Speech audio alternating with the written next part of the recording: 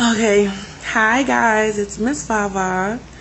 I decided to hop on, and I've decided I'm going to start responding a little bit on camera to the things that people call in and ask me on the phone or email me and things like that.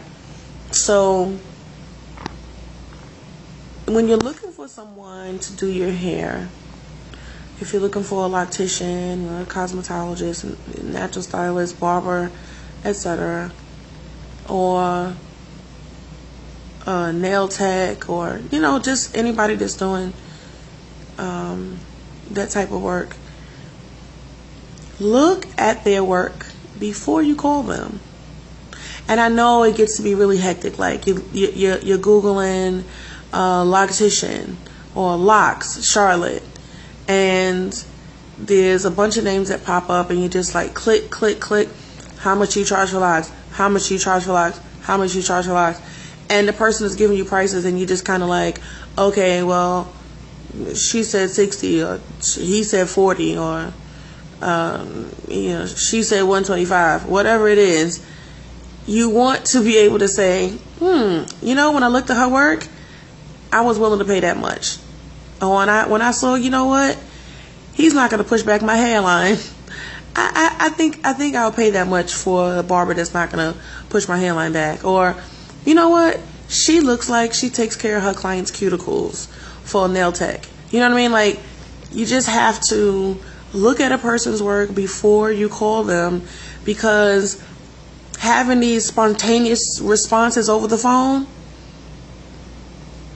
is not going to work. I save your telephone number. Somebody gets ridiculous with me on the phone, I save the telephone number as booked, or do not service, or cursed at me, or hung up on me. I save it. So I probably should have told y'all that, because you're not even going to be calling for your mom and your sister phone, because guess what? They always call back. How much is it? And I say, well, have you seen any of my work? No. Okay, well, take a look at my work, investigate who I am, read up on me, visit YouTube, Instagram, just Google me. And if you feel like you need me, give me a call back. But you can definitely go to the website and book that required consultation. The thing is, being polite like that, it gets tiresome. So I want to just ask you guys that when you are looking for, and this is not just people that aren't stylists, stylists do it too, because they're comfortable. Anyway, we're not going to get into that, at least not today. Just look at a person's work before you call them. It'll make things a lot smoother for you when you get a phone call, and it'll make sure you don't miss out on being able to go to a person that does good work.